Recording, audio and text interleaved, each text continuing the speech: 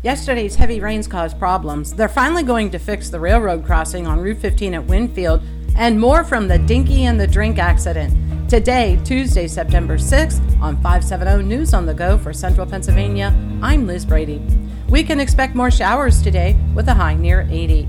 Yesterday's much-needed rain had its consequences. In Northumberland County near Herndon, one person suffered a traumatic injury when a tree fell along Route 147. In Williamsport, fallen trees on Campbell Street and Round Hills Road had crews working on their day off.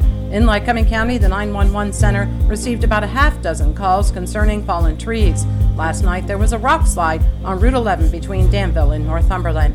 Terroristic threats charges are filed against 53-year-old William Lobsher and 48-year-old Candy Lobsher, both from Lock Haven. State police allege they entered a Dunstable Township home armed with guns and threatened a 19-year-old woman.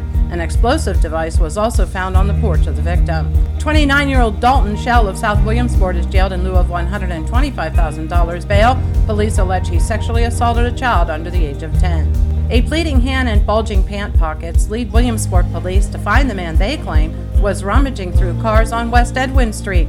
Police came upon the scene to find vehicle doors open and items scattered on the street. They later found 36-year-old Cody Kyle intoxicated, bleeding, and in possession of 2 pounds of change, 2 knives, and a stolen checkbook. He is free, facing felony and misdemeanor charges.